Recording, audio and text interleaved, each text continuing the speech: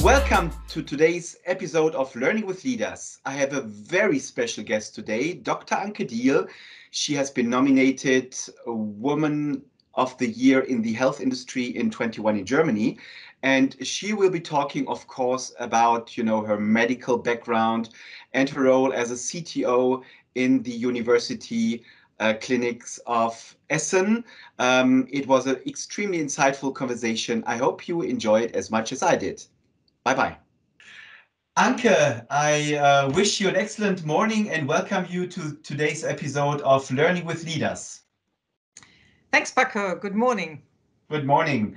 Of course, you are an extremely interesting character with a lot of things to share, which I hope, of course, that our audience today will enjoy as much as I've enjoyed in our pre-briefing calls. So just a few words regarding yourself. You are a doctor, a practitioner. You have been raised, from what I understood, and also part of your education has been in South Africa. So that's a very interesting aspect. And now you are working for the University Hospital in Essen in Germany. And you are CTO, Chief Transformation Officer. Is there anything significant you would like to add to my short presentation? No, that's fine. So I'm a medical doctor and I also hold a master's degree in management. And apart from being the Chief Transformation Officer, the CTO of the University Medicine, I'm also head of the Digital Transformation Unit as such.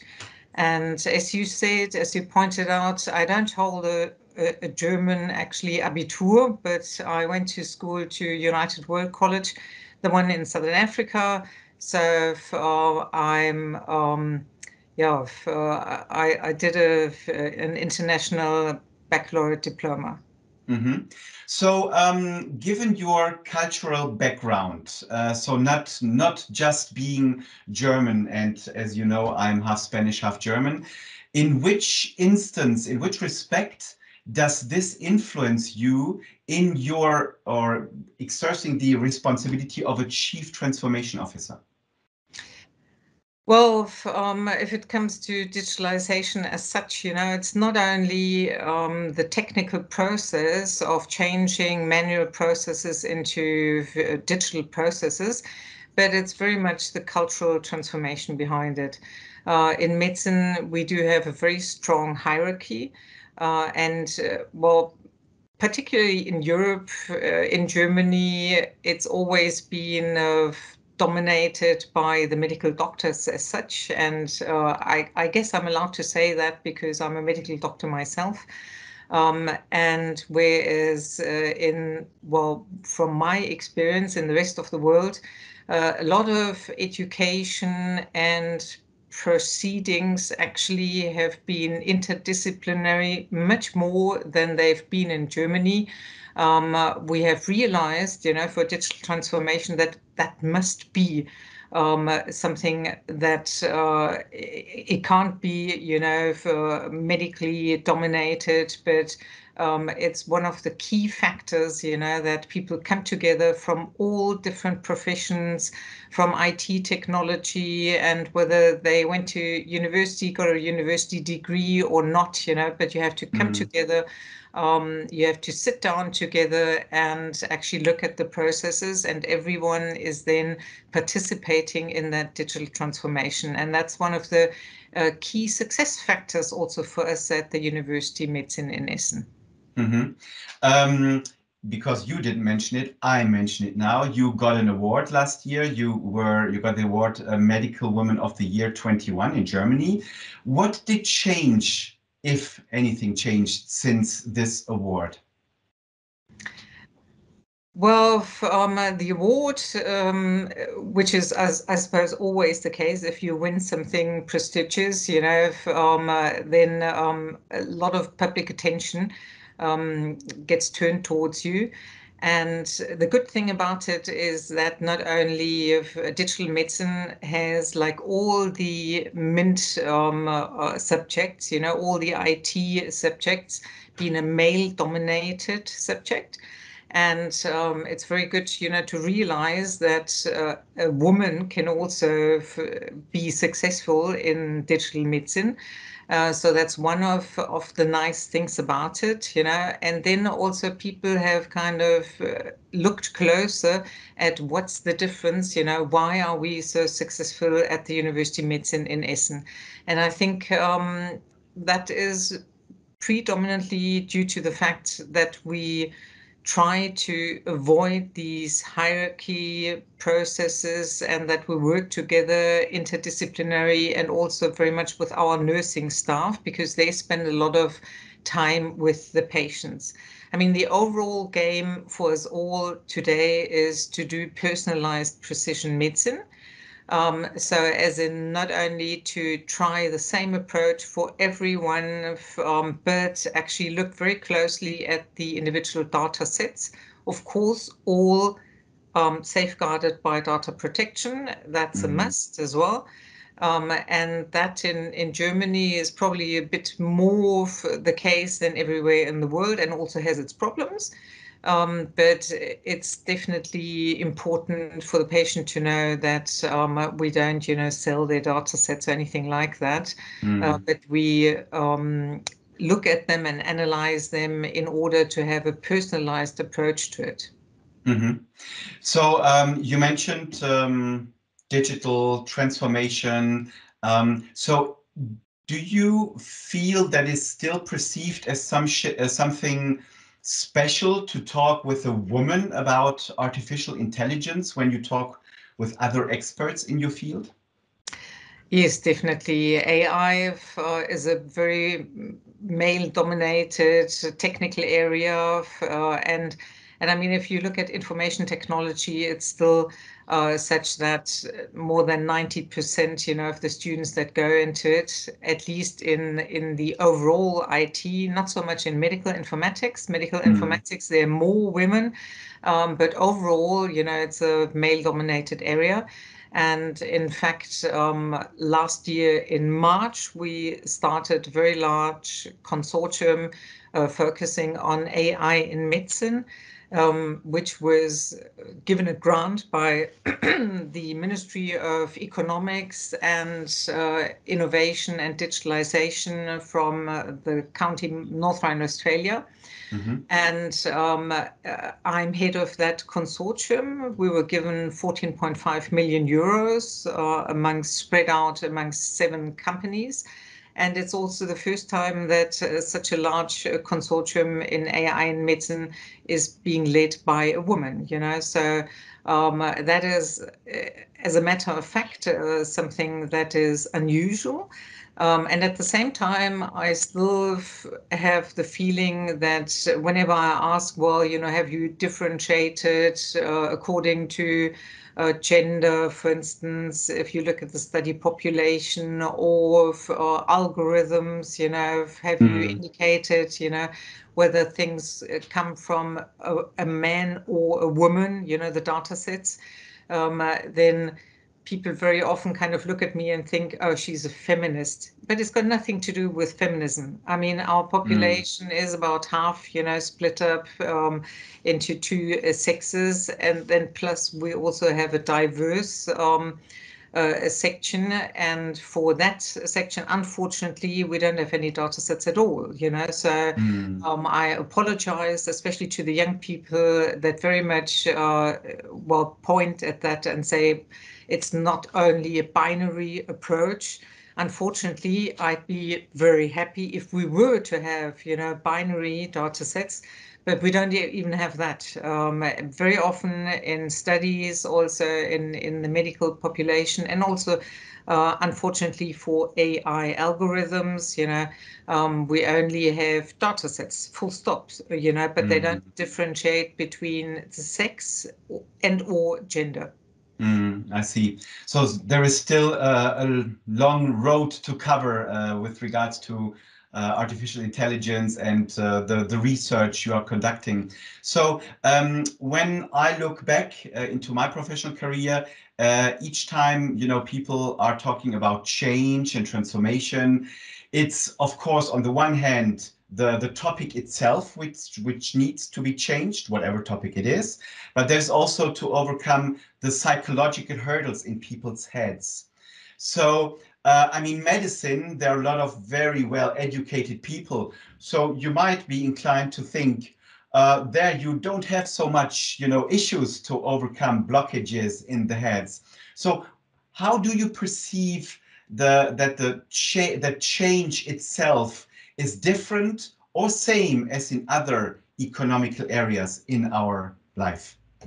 Yeah. As I pointed out, you know, for medicine, we do have a very strict set of laws and regulations. And of course, I mean, if you compare internationally Germany to, let's say, the United States of America or the Asian countries, you know, in many aspects, it's a good thing, you know, that we're not as liberal, free, you know, to use data sets. On the other hand, you know, in Germany, that also leads to the fact that we are probably a bit slower, you know, especially when it comes to digitalization of hospitals and also the practitioners, you know, because in Germany, that is all yeah, that was a very painful and slow process, whereas in other countries where it's just part of the industry, basically, you know, people just choose more freely because they don't have the same type of insurance regulations that we do have, yeah. And not only regulations, but I mean, in Germany, it's a very good thing, you know, that everyone has to be part of a medical insurance, has to have a medical insurance, you know. Whereas in other countries, you can kind of opt, you know.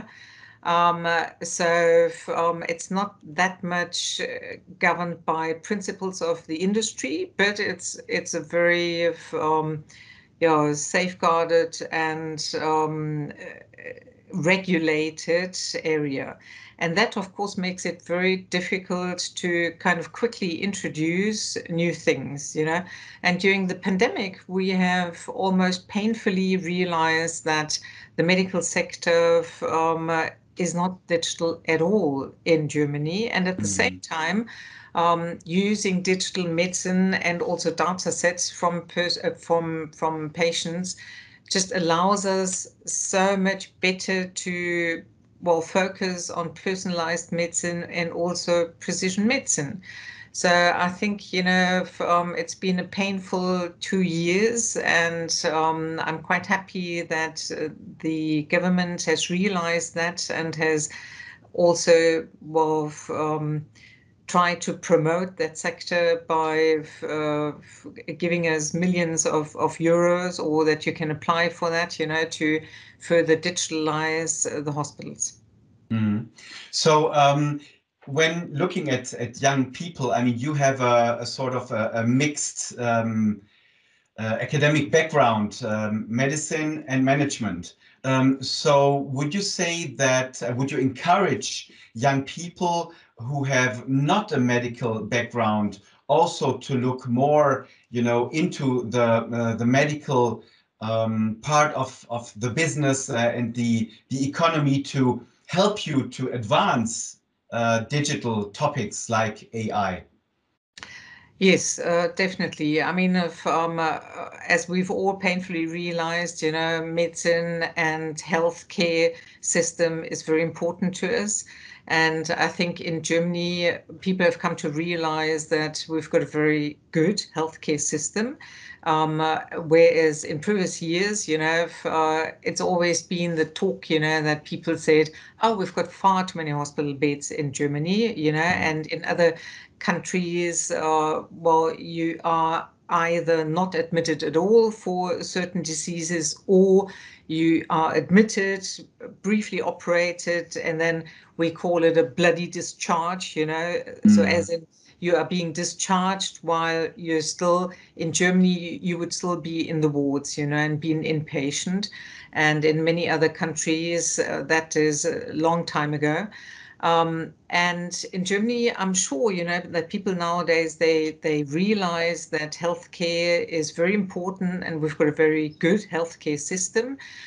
We've got excellent scientists, we've got excellent doctors, and that whole area, medicine, is very important. But if it comes to digitalization and also big data research, we are still, yeah, in our beginnings, you know, and yeah, the government has given us grants also like 5 years ago that started with the Medical Informatics Initiative. And I think for young people, it's a very rewarding field because there are still so many things that you can do here, you know, so many maybe if you're I don't want to say simple technologies, but I mean, if I look at my own daughters, you know, that have grown up with digital technologies, of course, you know, you've got a different approach to it, and you probably think in shorter ways than my age. I'm in the beginning of my 50s, you know, that I think, because I kind of think of the old manual processes and then transform them. And I'm fully aware, you know, that I need to talk to other people, you know, to avoid doing that, and don't go on a detour road, but go straight, you know, and discuss it. So I think that can be very rewarding. And at the same time, healthcare is very important to us, and people have realized that without a good healthcare system, you know, we wouldn't be what we are in Germany. Yeah, I agree. And you mentioned your daughters, and also their possibly slightly different approach to digital aspects of our life. Let's talk about another aspect. It's social media. What is the role of social media in what you are currently doing? Well, we in Essen have realized that many information topics, you know, are being exchanged via social media, and that is very important when it comes to how people look at you, you know. So traditionally, I mean, medicine and that whole medical community has been kind of secluded, you know, and was only if, in the focus if you were actually sick, you know, or if you were admitted to a hospital. But nowadays, I mean, also with digitalization, it's very important, you know, to include the patients in what you do. Like personalized medicine also includes the symptoms that a patient has got. You know, it includes to integrate patient-reported outcomes, what we call it. So it's like questionnaires that you send to the patient, and that is part of the whole data system, you know, that you look at while you're treating the patient. So it's not so much like it used to be, you know, in hierarchy where you just said, well, you take that medication and full stop, you know, but you very much include the patient, and the patient is kind of part of that digital universe of medicine.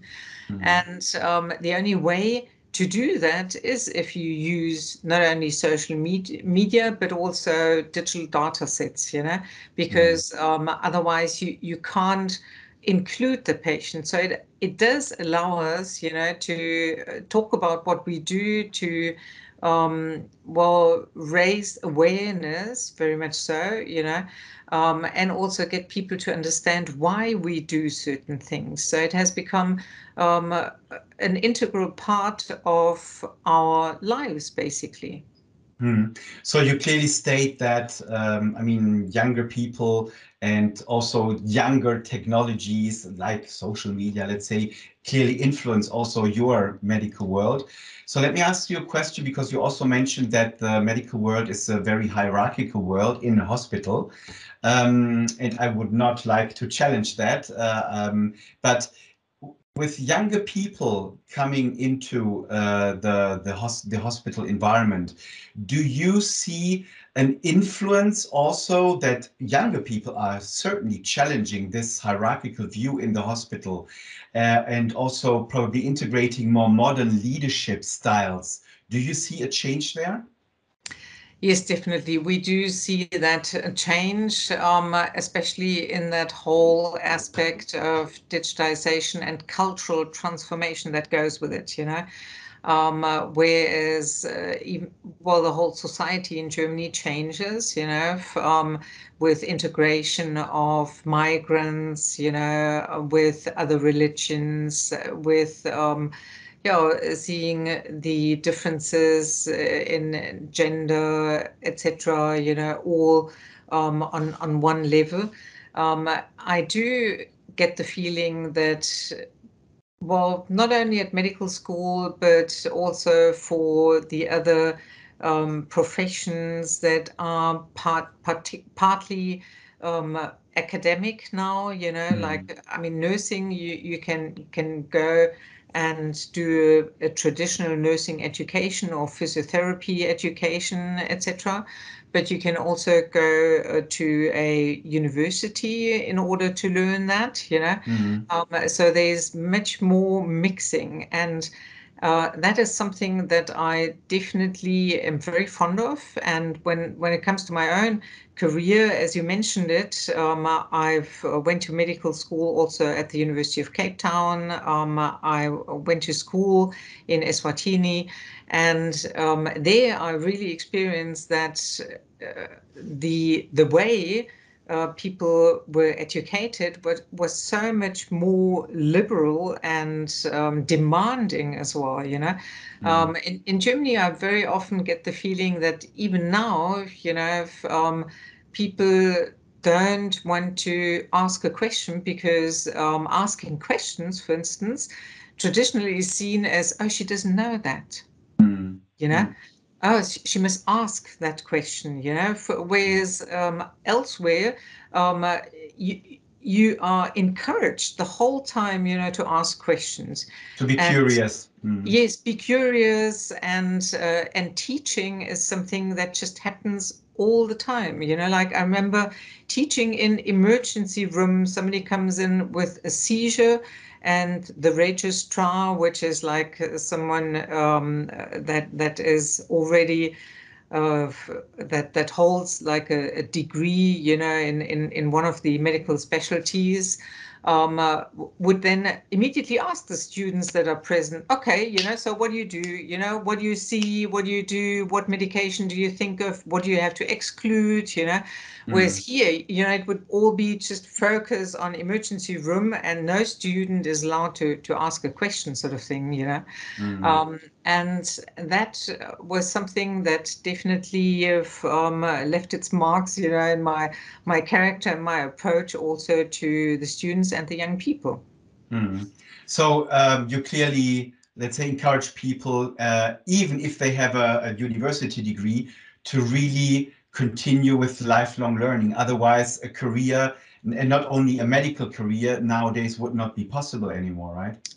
Exactly. I mean, look at me. I still have to go for another 15 years, or probably, you know, if you look at our retirement system, probably I have to work for another 20 years.